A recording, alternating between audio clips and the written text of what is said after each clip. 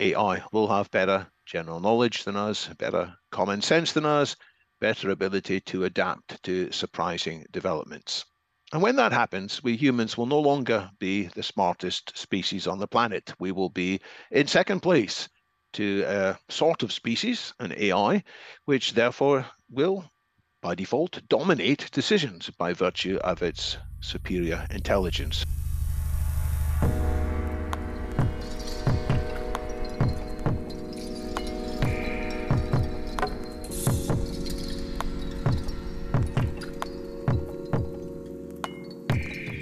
Hello, everyone. My name is Stephen Parton, and you are listening to the Feedback Loop on Singularity Radio. This week, my guest is David Wood, a longtime futurist and renowned transhumanist thinker. David has authored 10 books on the subject of our technological future, including his recently published book, Singularity Principles Anticipating and Managing Cataclysmically Disruptive Technologies. In addition to exploring some of the principles and ideas from David's latest publication, this episode takes a wide but succinct tour of the singularity. This includes, but is certainly not limited to, the rise of artificial intelligence and whether we should merge with AI or if it will become a conscious entity separate from humans. We also discuss the variety of challenges that could push us towards a negative singularity, as well as the many opportunities that could propel us toward an abundant and thriving future. Ultimately, David seeks to add clarity and understanding to the concept of the singularity, and I think that he does quite a good job of doing just that in this episode. So, without further ado, please welcome to the Feedback Loop, David Wood.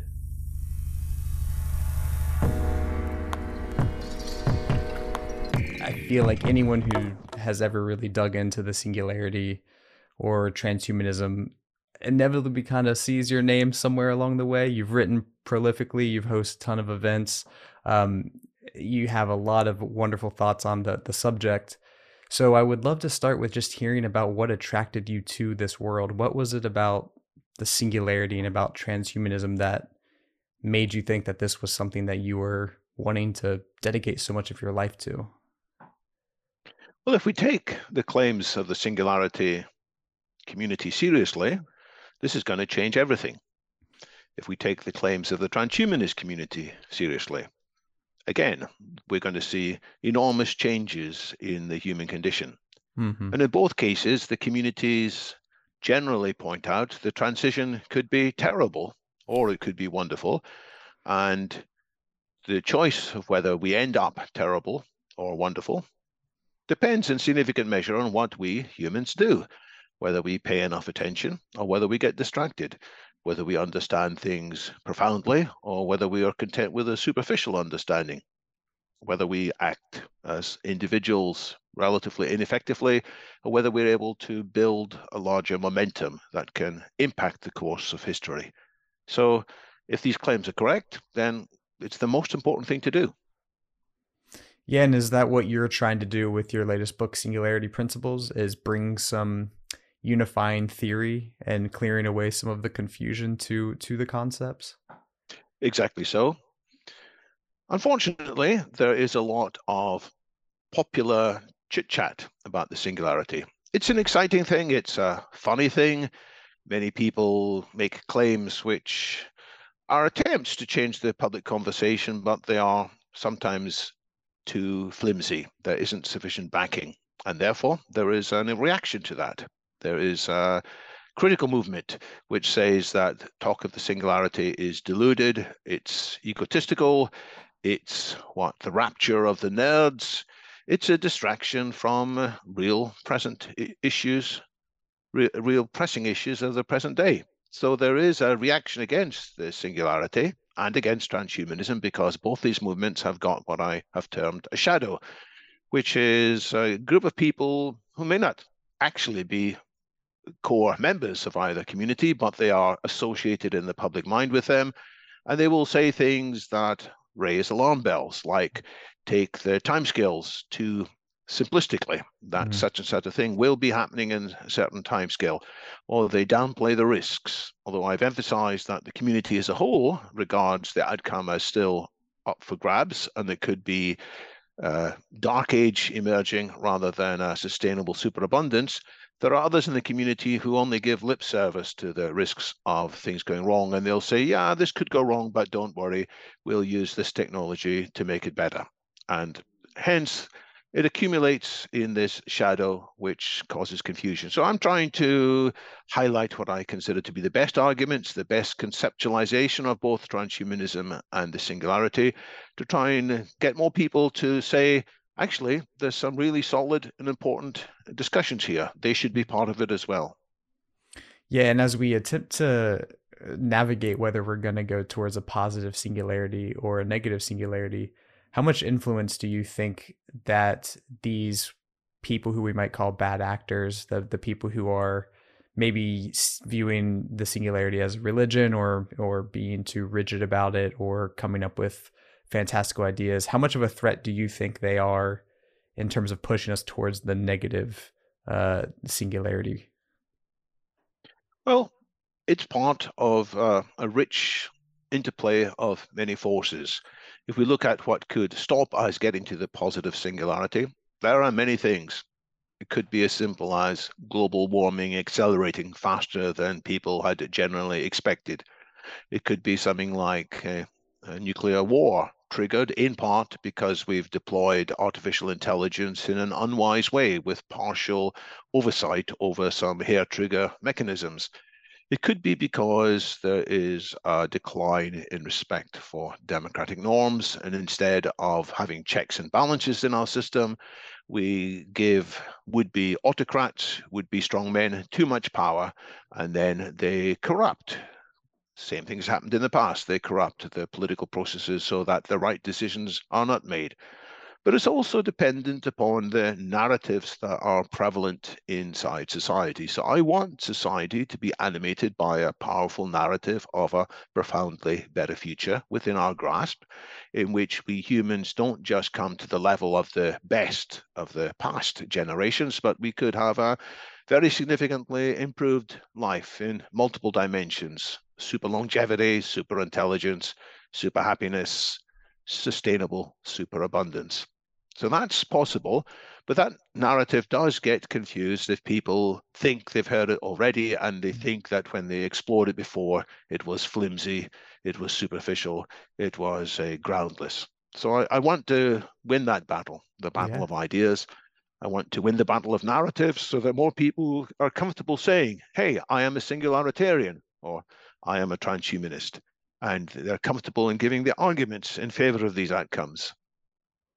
Yeah, and amongst all of that noise around the narrative, could you just give us a clear definition of how you view the singularity? There's a lot of different ways people define it, but what is your specific definition?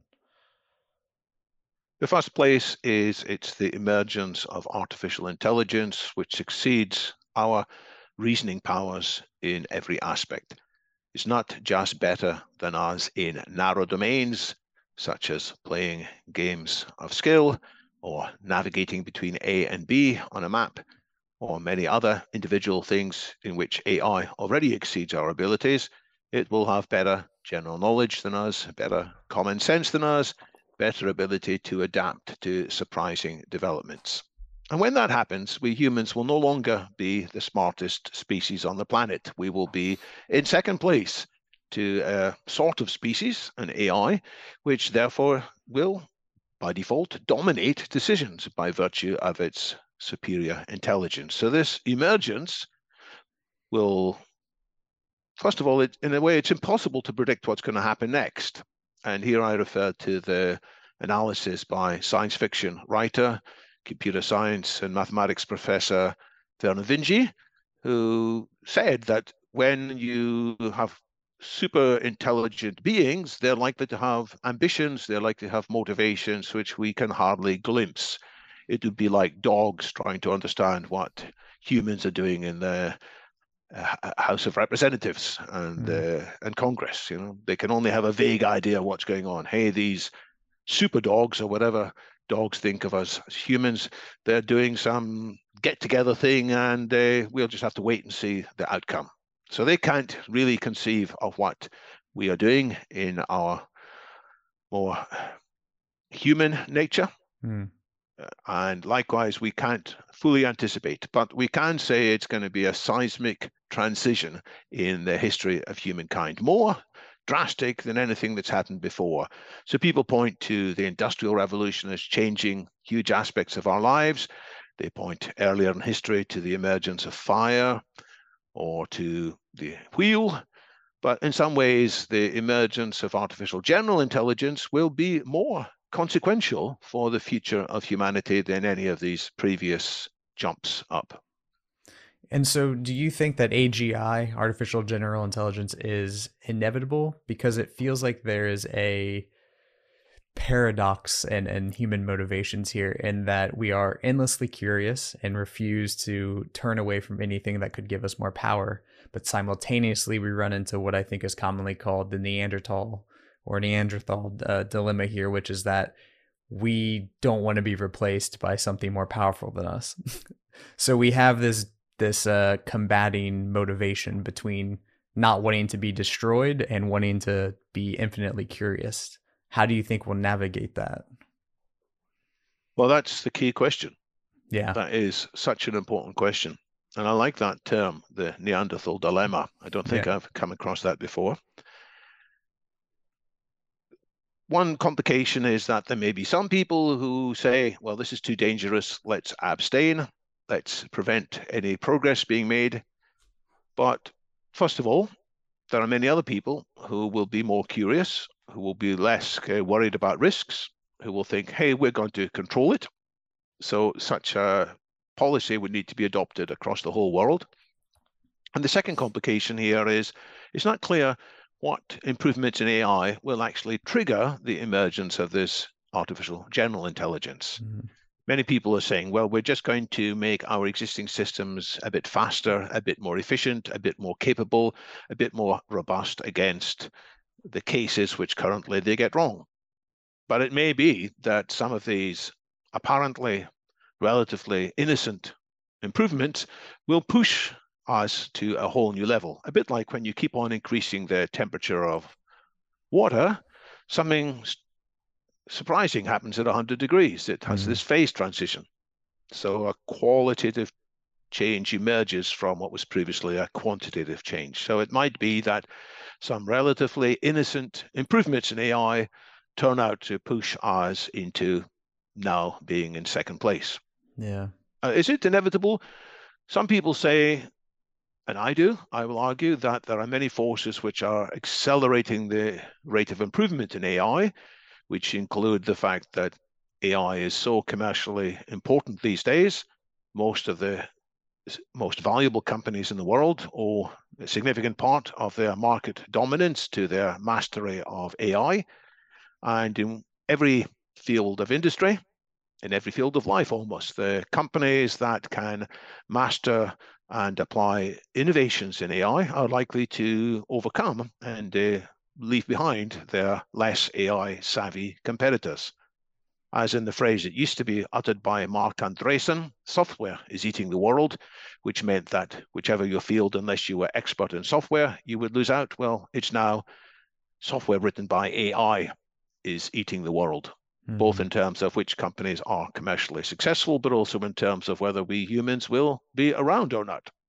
So there's a strong commercial pressure. There are also strong geopolitical pressures. China, understandably, does not want to be dominated in the world by Western created software when their best ever Go player was resoundingly beaten in 2017 by AlphaGo, which had previously beaten the famous Korean player, but the Chinese thought their young their young Go champion was even better. But Mm-hmm. he was beaten comprehensively in a closed-door match early 2017.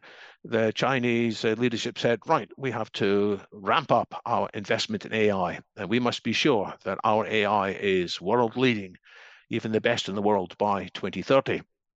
So many other countries in various ways are having the same kind of shock and the same kind of attention to improving the rate of increase in AI. So there are many powerful factors that are leading us in that direction. But it could still go wrong. We could still have a decline in respect for science, which we're seeing in many parts of the world. Instead of a genuine understanding of science, we are in many places being led astray by fake science, or what philosophers of science used to call pseudoscience. People who say scientific sounding things, but actually they don't have real respect for science. And in many parts of the world, that often seems more important now. When Yeah. you hear somebody talking about a possible cure for COVID, you want to find out, did Donald Trump advocate this? If he did, well, we're not going to look at the science. We know for sure we're going to oppose it. Or depending on your views on Donald Trump, you might say, well, if he supports it, it's bound to be true. In other words, our scientific decisions are being superseded by political or tribal decisions. So that part of our society may fail. And more generally, our respect for openness in society may fail, because many of the great breakthroughs in science have come from mavericks. They have come from heretics, in a sense, people who had different views from the orthodoxy. And we have tolerated them and we have encouraged them, and that has led us forwards. But in many parts of the world now, there is less tolerance for openness. There is instead more support for populism. Let the big, powerful man dominate, and what he says is good science wins. And if you are backing something else, then you will lose your research funding. With all that being said, what do you think about the regulatory landscape? I mean, because you could certainly have it be the case where one of these anti-science populists become the world leader, and suddenly any regulations that they put on becomes very ignorant to the actual development of AI. But at the same time, you're not going to stop a country like China, as you said, who wants to make sure that they're dominating the AI landscape. So how do you think we approach the development of AI in a way that has any sort of caution or regulation attached to it? Well, getting the right regulations is pretty fundamental. Mm-hmm. I'm not in favor of saying no regulations. I am in favor of the view that enlightened government, enlightened regulatory systems can make a difference.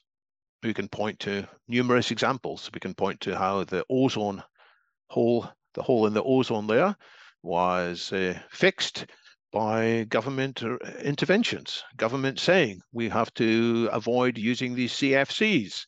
And at first, the big chemical company said, no, there's no alternative. And by the way, they're not doing damage. They're innocent. And what does it matter if a few number of people get skin cancer from ultraviolet rays coming through the weakened ozone layer? But the governments of the world, including George H.W. Bush in America, with support from Margaret Thatcher, who used to be a chemist before she became a lawyer, before she became a prime minister in Britain, they said, no, we're going to set some framework here and regulations. And the Montreal Protocol was signed, which had a big role to play. So sometimes these regulations can be put in place. Now, you've pointed out that countries may be disinclined to respect them if they think it's a matter of life or death for them. So that's why we also need to improve the general level of understanding, not only the understanding of the wonderful, successful outcomes that could take place, but what are realistically the risks involved. That's why we need to move away from just talking about the universe being converted into paper clips. That was a useful thought experiment, but we need to talk in ways that are more meaningful to ordinary decision takers. And that has happened in the past with other threats. So I refer to a terrible risk that was in existence in the 1980s. I remember it well. I was at university at the time. More and more people were worried that there was an accumulation of nuclear weapons, not just the huge intercontinental ballistic missiles, but also the short-range missiles that were being put into Europe, the SS-20s from the Soviet Union, and the cruise missiles, which were being put in place by NATO. And it looked like there was more and more risks of accidental nuclear war.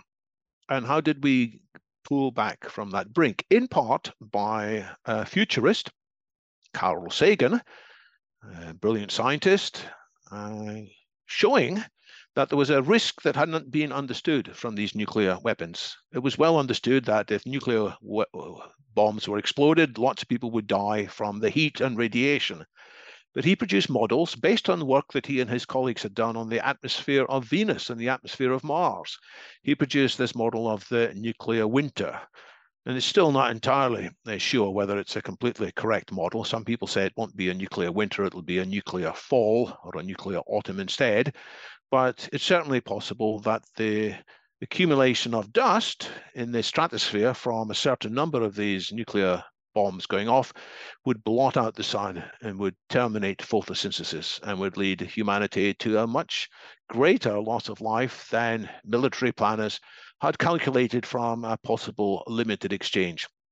So Ronald Reagan's people got worried and Gorbachev's people got worried. They both heard of this. And it provided the impetus for them to say, well, let's look again. Could we do something differently? And that's what did happen. And in part, it's due to the unique personal chemistry of Ronald Reagan and Mikhail Gorbachev. They're both very special people in their own right.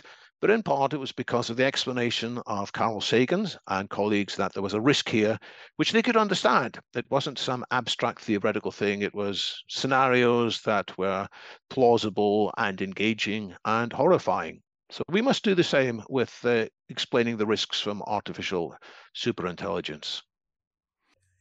I find myself thinking as you're talking about this, and I know this is golden age thinking and it's irrational, but it feels like in some ways that was a bygone era where people could have more reasonable conversations. And it feels like as we move towards the singularity, as technology speeds up and new technologies come online, like smartphones, like social media, it feels like in some ways we're creating this society that's less capable of making those kinds of decisions. We talked about the anti-science stuff, but we also live in this post-truth world where people live inside their echo chambers. Everything's very politicized. Our understanding of a consensus reality is diminishing. Do you feel like we're in a bit of a struggle here as technology changes things so rapidly to keep our heads clear? It feels like a lot of people suffer from future shock, where they're just literally unable to cope with how fast things are changing, and that actually makes their decision making worse. Do you feel like that's a thing that's taking place? It is. Yeah. In some ways, our decision-making capability is eroding and going backwards. But at the same time, we have better understanding of many things than ever before. So I claim that we're living in both the best time ever and also the most dangerous time ever. By many metrics, we are in an age of abundance compared to what was in the past. On the other hand, we can point to the number of people with mental distress, committing suicide, deaths of depression. We can point to lots of people who lose any hope for economic progress. They think that they're being passed by, they're left behind. And yeah, there are stresses on the environment. Some parts of our impact on the environment are less than before. This is fascinating analysis by Andrew McAfee from MIT in his recent book, More from Less. How many things that we have today depend on fewer ingredients and involve fewer acres of farm, for example, and we're growing more farm crops, more farm produce.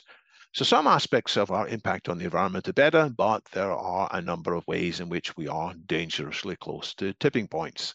So we need to be able to candidly assess both the good trends and the bad trends. And yes, the bad trend is that we are losing ability to have grown-up adult discussions in which we're able to disagree without feeling violated, without feeling some existential dread that these other guys are somehow getting ahead of us and they'll leave us behind.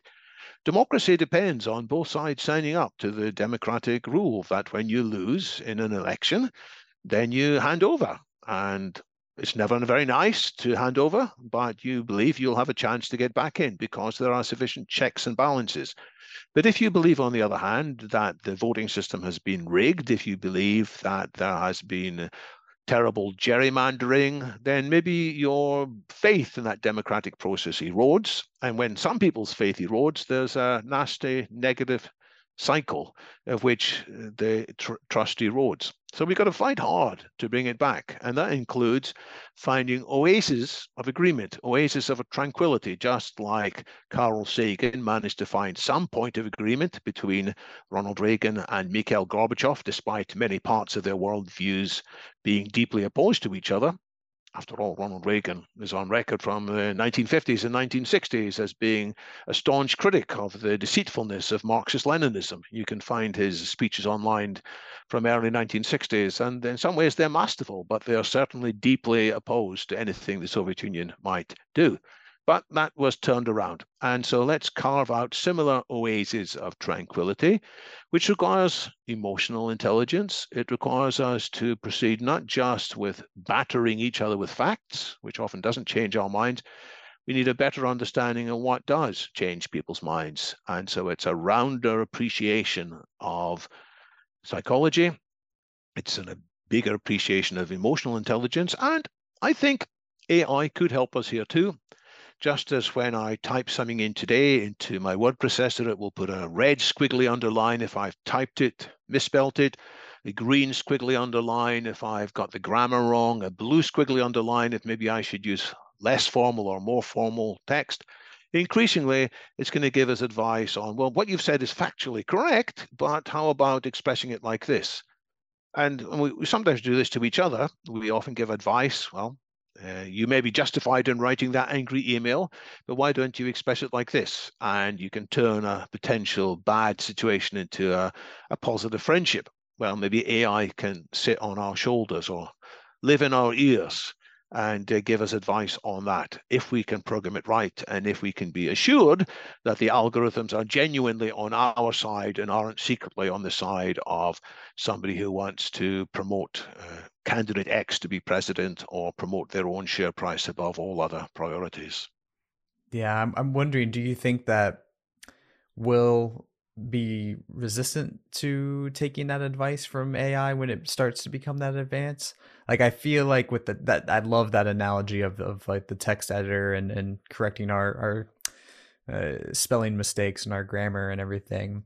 But I wonder if that is innocuous enough that we don't think much about it. But when it comes to something that feels more like an attitude adjustment, if we will be willing to accept that. I mean, I guess this is kind of like my earlier question a bit, I guess, but how much do you think we're going to be willing to accept AI as a primary decision maker in our society more so than ourselves? So key point here is the AI needs to be explainable AI. Hmm. So when I get a red squiggly underline, I can click on it. I thought this word was spelled differently. Ah, it's advising me to spell it like this because the rest of this document is set in American English, not in British English. And in American English, it's spelled with one L instead of two L's. That makes sense. Yeah, I'll accept the decision. But if it just says you're wrong, that's not really satisfying. And I think it's very dangerous if we accustom ourselves just to being told, I'm the AI, I'm right. We might start to trust it because it's got things right in the past.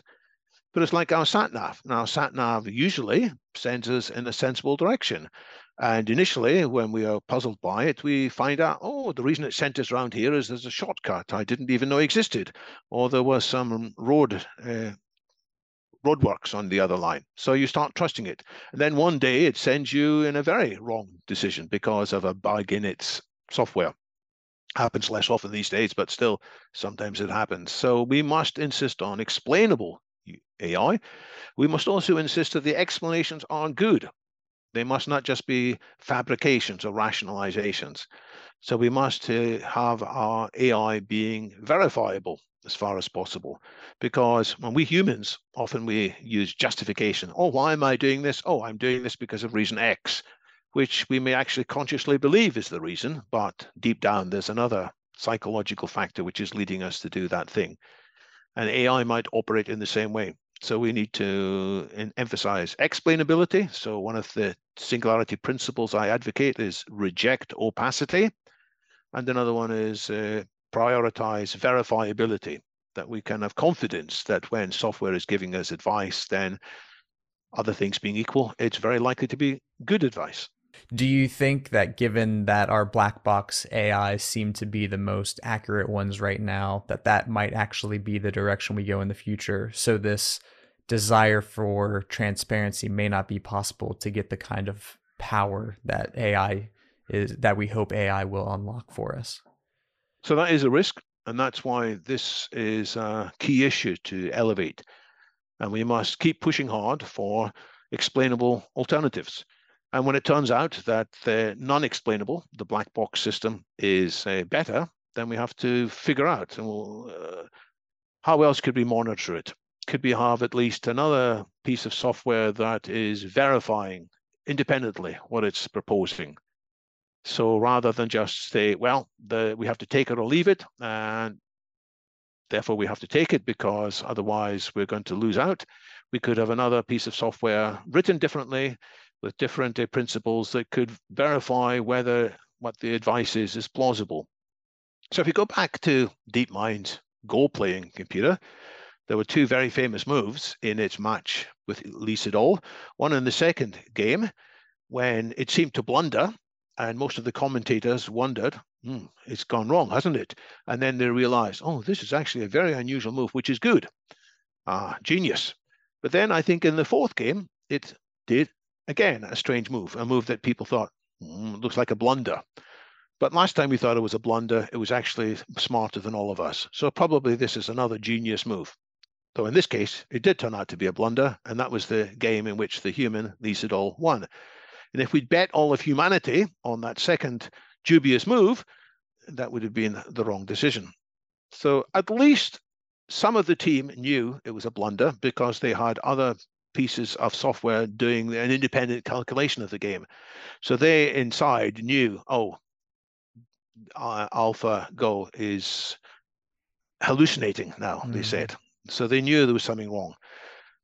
And so I think we need that kind of multiple checks and balances, like we have with politics. There should be no one part of government that is all powerful. There should be checks and balances. So that's part of what we might do to avoid that risk. But frankly, I don't think there's ever going to be a single answer that's going to ensure that AI is safe and beneficial. We're going to have to work hard. There are lots of things we need to put in place, just like government has many checks and balances, which sometimes frustrate us because it slows things down, but on the whole, it's actually much better. So we need to get the whole world leadership in various ways bought into that principle of second or independent checks before we commit to anything irreversible.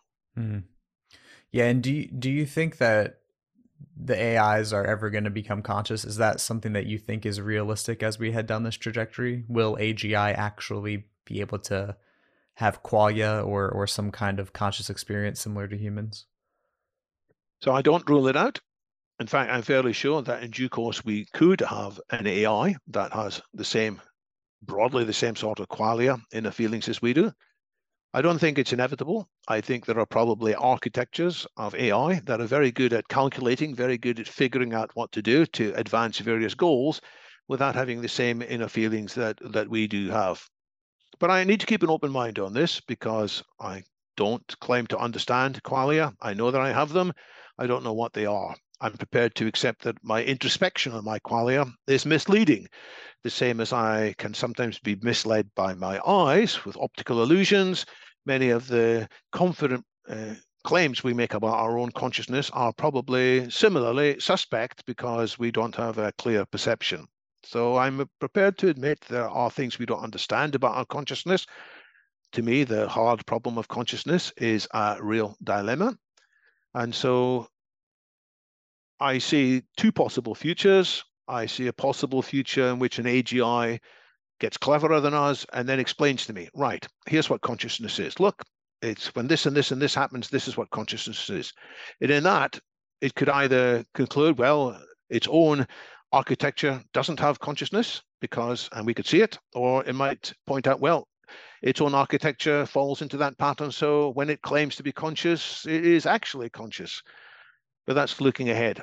I'm cautious about creating beings with sentience because it may be that they will experience a more awful pain than anything. If they are truly larger minds, they may have more terrible feelings than us if we get things wrong. So that's the reason I'm not going to rush into creating artificial sentience, but it could happen as an unexpected byproduct.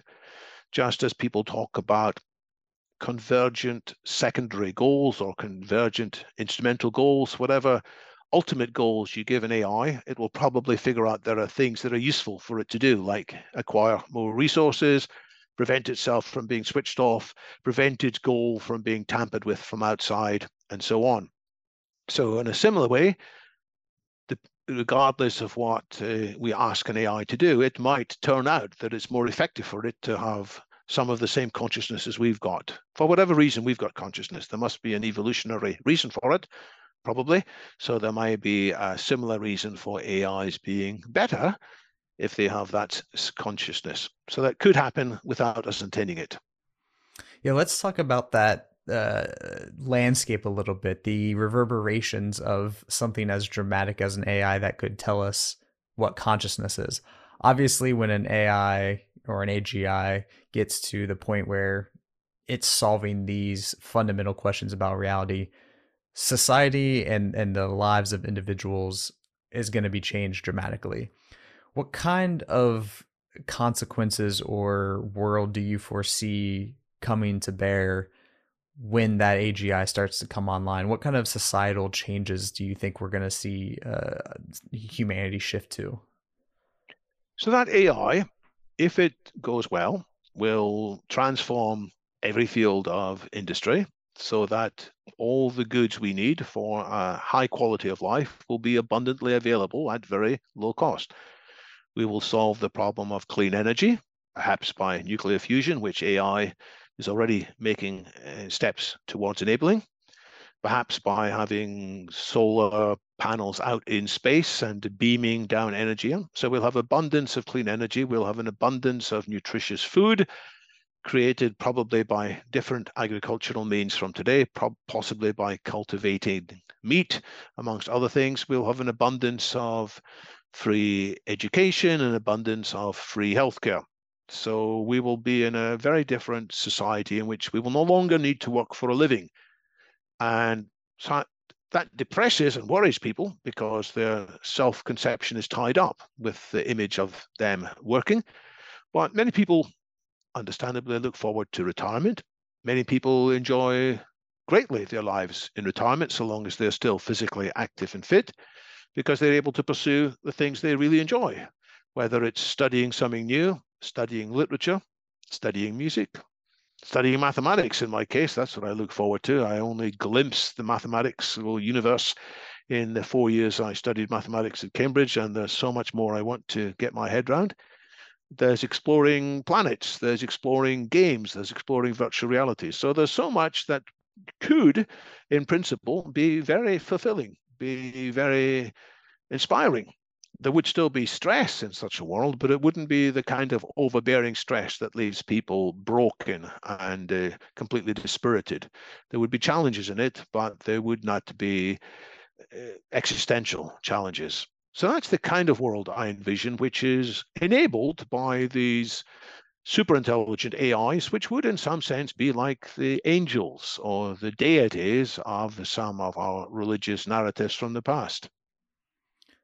Do you think that they would help glue together our disparate nations, or will we just be operating in different little silos? Because to me, to some extent, there has to be a grand unification of the species almost in that world for it to become that utopian. Otherwise, you end up in a potential war between nations who want the power of the AGI or something to that effect. So, do you see? I don't want to say a one world government per se, but do you see something like that taking place when that abundant future comes to pass? Do you think we'll merge into one society? I believe there will be some level of international governance, but it Mm-hmm. needn't control every aspect of life. And on the contrary, I believe strongly there will be support and encouragement for diversity. So there will be different societies that work around different principles, different goals, different cultures. but that must still be within an overall framework in which none of these cultures or groups threatens the overall stability.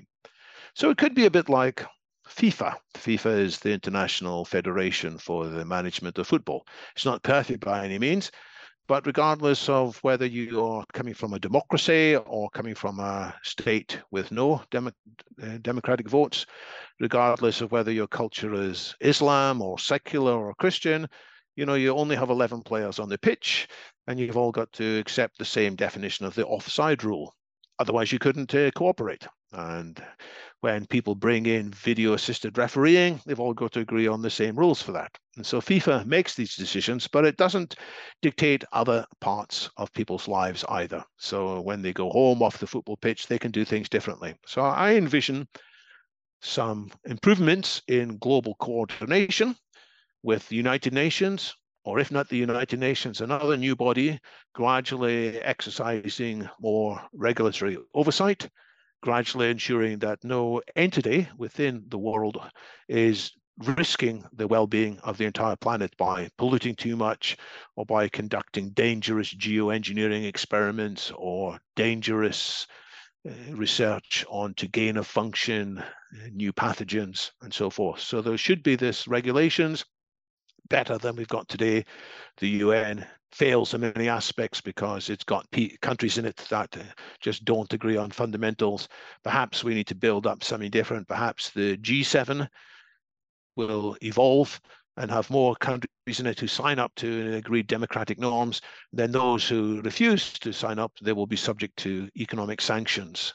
You've talked before about active transhumanism. What role do you think that active transhumanism plays in this steering us towards the singularity, towards a positive or a negative one? So I use the term active transhumanism as a contrast to sideline cheering transhumanists, the ones who say, yeah, isn't it great? Oh, look at this. This is amazing exponential transformation. Hip, hip, hooray, which can sometimes turn into hero worship of companies or individuals. It's fine to cheer from the sidelines, but I think we all need to get involved and get our hands dirty. We need to get involved in politics. Sadly, it's a very messy thing, but unless we improve the political processes, we are likely to be governed by worse politicians. We need to get involved in economic considerations as well. So rather than just an ideology as to what the world could be like, we must have programs to actually improve our understanding and measure things and then identify where we're falling short of where we'd like to be and then identify actions. It means getting involved in people who aren't transhumanists, but who could be at least partners in one or more collaborations. And when I think of transhumanism, I can't help but think of the smartphone as one of the first real transhumanist technologies. It's the first time I think we kind of entered this world where it really truly feels like Star Trek and we have this thing that we carry on us that gives us the world's answers. Now you have a you have one of the best resumes I think probably exists for somebody who was there during the development of the smartphone. How do you think that the smartphone has evolved and the kind of impact that it's had on society in terms of moving us towards a positive or negative singularity? Well, I've thought about this a lot because I shed blood, sweat, and tears, almost literally, for many years as we struggled to make the first successful smartphones in partnership with Nokia and Ericsson and Motorola, the first three investors in the company I co-founded, Symbian, which span out of another UK manufacturer, Psion, who made these handheld computers. So I've got in my hand a device from 1999, which I used to carry around in my pocket, but it's just a bit too heavy. Yeah. And the hardware fails, even though the software still runs beautifully. So I forecast a lot, and I was in the business of encouraging people to believe that one day the whole world would use smartphones. And there was a lot of pushback. A lot of people said, we don't need mobile phones, or if we do need mobile phones, we just need dumb phones. We don't need phones with apps. And I would try and make the case that these things would be incredibly useful. So I did have a smartphone in my pocket since 1999, a very simple one from Ericsson, the prototype R380. And all these years I've seen smartphones getting better. But in 2001, I committed an argument to paper, which is still on my personal website, the deltawisdom.com site. There's an insight tab there, and this article, which I wrote, taking account of insight from many of my colleagues, said that although we have sold less than 1 million smartphones so far in 2001, we can look ahead to around about 2007 when we will sell 100 million smartphones. And it'll happen in these stages. And I set out what I thought by stages would happen, and I argued in favor of an open operating system and that you would need a step up. And a lot of what I wrote in that article is profoundly correct. But in one aspect, I was profoundly wrong.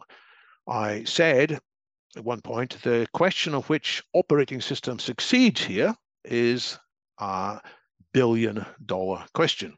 And I was trying to persuade our investors to invest more in what we were doing. If we'd gone faster, we could have been more successful.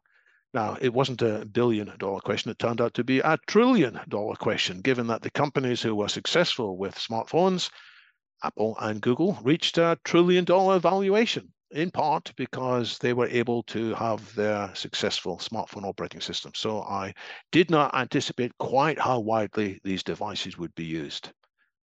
And I think it's the same with AI.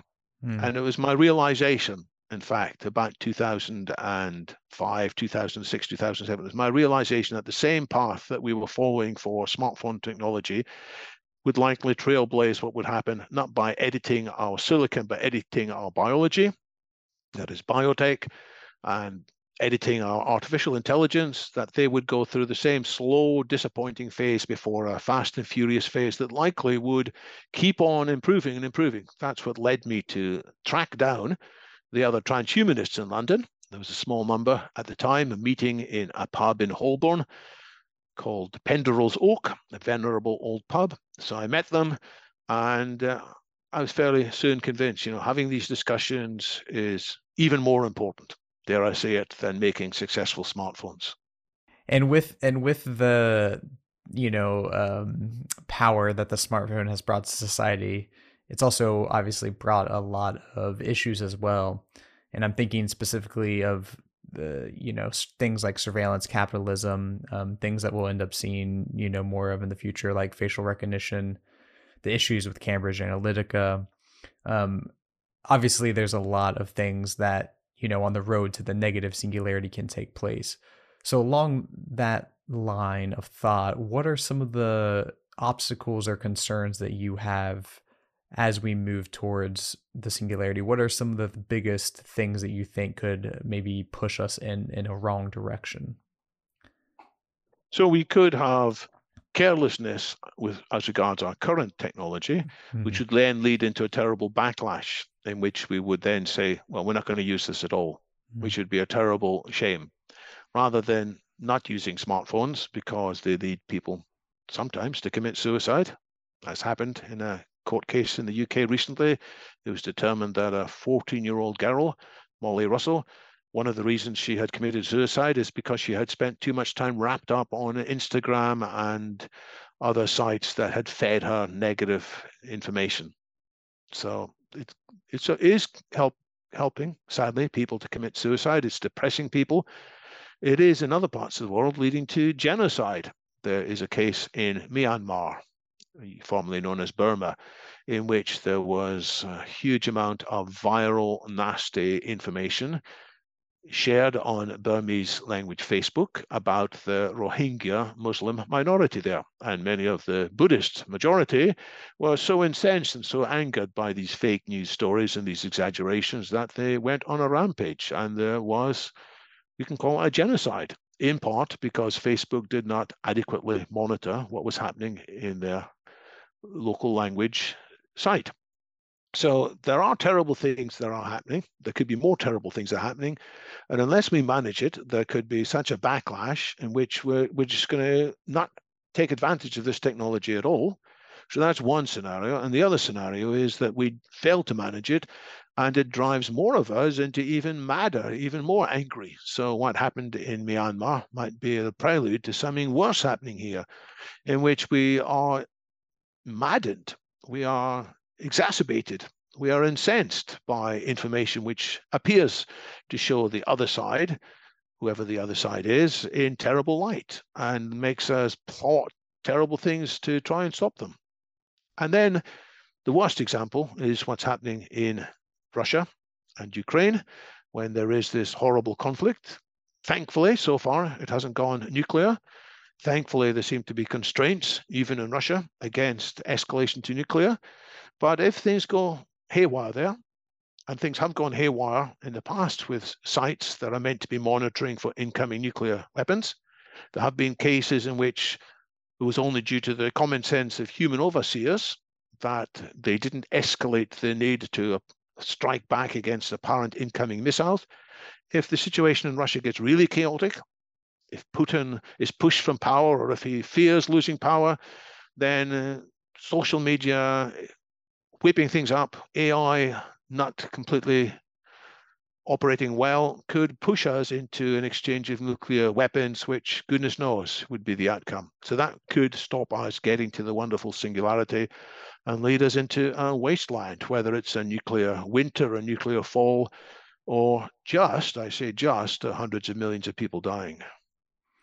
Yeah, given that capriciousness of human nature, do you support the development of AI as something that takes place externally beyond the human flesh, or are you interested in the collaboration between human and AI entities? Do you think we should be integrating through brain computer interfaces, maybe even mind uploading at some point, some kind of symbiotic relationship between humans and machines? We already do have a symbiotic relationship when we have smartphones in our hands, when we have earbuds in our ears, speaking potentially the voice of God, or at least the voice of Google in our head. Turn left, slow down, helping us to understand what somebody in another language may have said to us. We may have it in our glasses before long. That hasn't happened as quickly as many of us predicted, but in due course there will be Apple Glass or Microsoft Glass or something. So there is that element of improvement. I think there will also be improvements in brain-computer interface, especially for people who are paraplegic in one form or another or disabled. We already have deep brain stimulation to help people who are afflicted by Parkinson's. So there are chips and electric currents in people's heads already. We will see more of that, probably going slowly, just like Google Glass turned out to be not fit for purpose, and the advent of smart glasses has taken much longer. I think there will be delays with having wireless chips in the heads of normal people. It's going to take a long time before we're going to consent to have things drilled into our heads. But in due course, it may well happen. But I don't think that's going to mean we will be as fast and as capable as the pure silicon computers. I think it will help us speed up a bit, but I think the pure silicon computers without the constraints of the skull and the human biology will probably be calculating much faster than we do. So that leads us to the other option you mentioned, which is getting the mind out of the skull altogether and getting the mind with all our patterns of memory and consciousness on a computer. So I'm not in a hurry to do that. First, because I don't think it's going to be here anytime soon. We're going to need to get AGI first, and then AGI may help us to do this because it's going to be so complicated to collect all the information from the brain and put it in the right form. But I'm not convinced it will be me in the meaningful sense either. It may be something that looks like me and has my memories and asserts it is me, but I'm not sure whether the one part of me will be left behind, which I wouldn't be happy to be switched off. And I admit, again, I am unsure here about philosophy of mind, the hard problem of consciousness, and I may change my mind about this once an AGI has explained it to me fully, and I have convinced myself that the AGI wasn't just telling a porky, that I actually follow the whole line of thinking, in which case maybe I will consent at some stage, 2060 perhaps, to be uploaded into a new infrastructure. Yeah.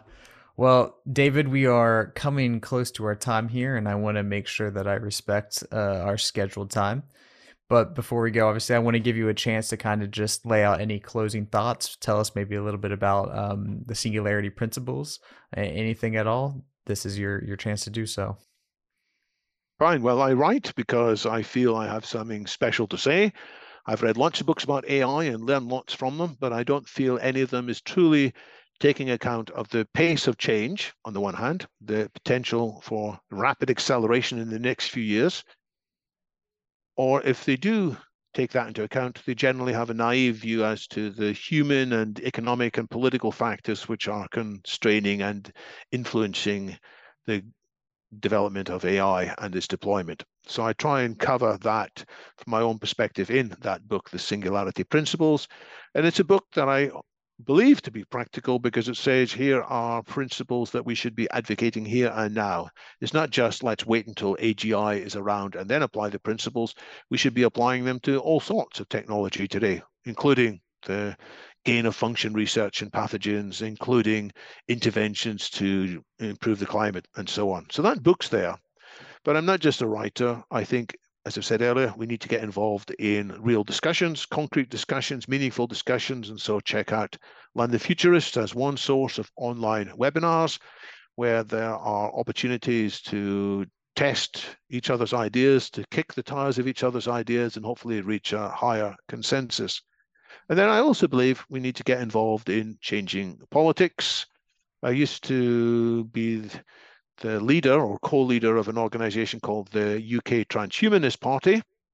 Well, that party still exists, but we have renamed it without the T word in it. So I no longer will knock on somebody's door and say, hey, I'm a transhumanist. Would you vote for me? I now call this Future Surge, which is a new name, and it's still taking time to get used to it. But I encourage people to check out futuresurge.org and the projects that are taking place there, one of which is a project to revitalize the educational syllabus. So that's vitalsyllabus.org, which tries to gather together links, pointers to the most pertinent information for people as they feel lost, frankly, in this tumultuous world. What are the skills that are most important, such as learning how to learn, emotional intelligence, agile development, and what are the skills in economics and technology, in AI, and indeed the management of the singularity, which everybody needs to bear in mind. So that's a project of Future Surge with its own website, vitalsyllabus.org. Perfect. We'll include all of that in the show notes, David. And I wish we could talk for many more hours because there are so many things I would love to ask you, and I love your thoughtful responses. But thank you for your time that you were able to spare with us. Well, you had a bunch of great questions, and I think I came up with some new answers in the midst of all of that I haven't used before. So I'll have to watch the show and remind myself what innovations arose. Perfect. That's what we aim for.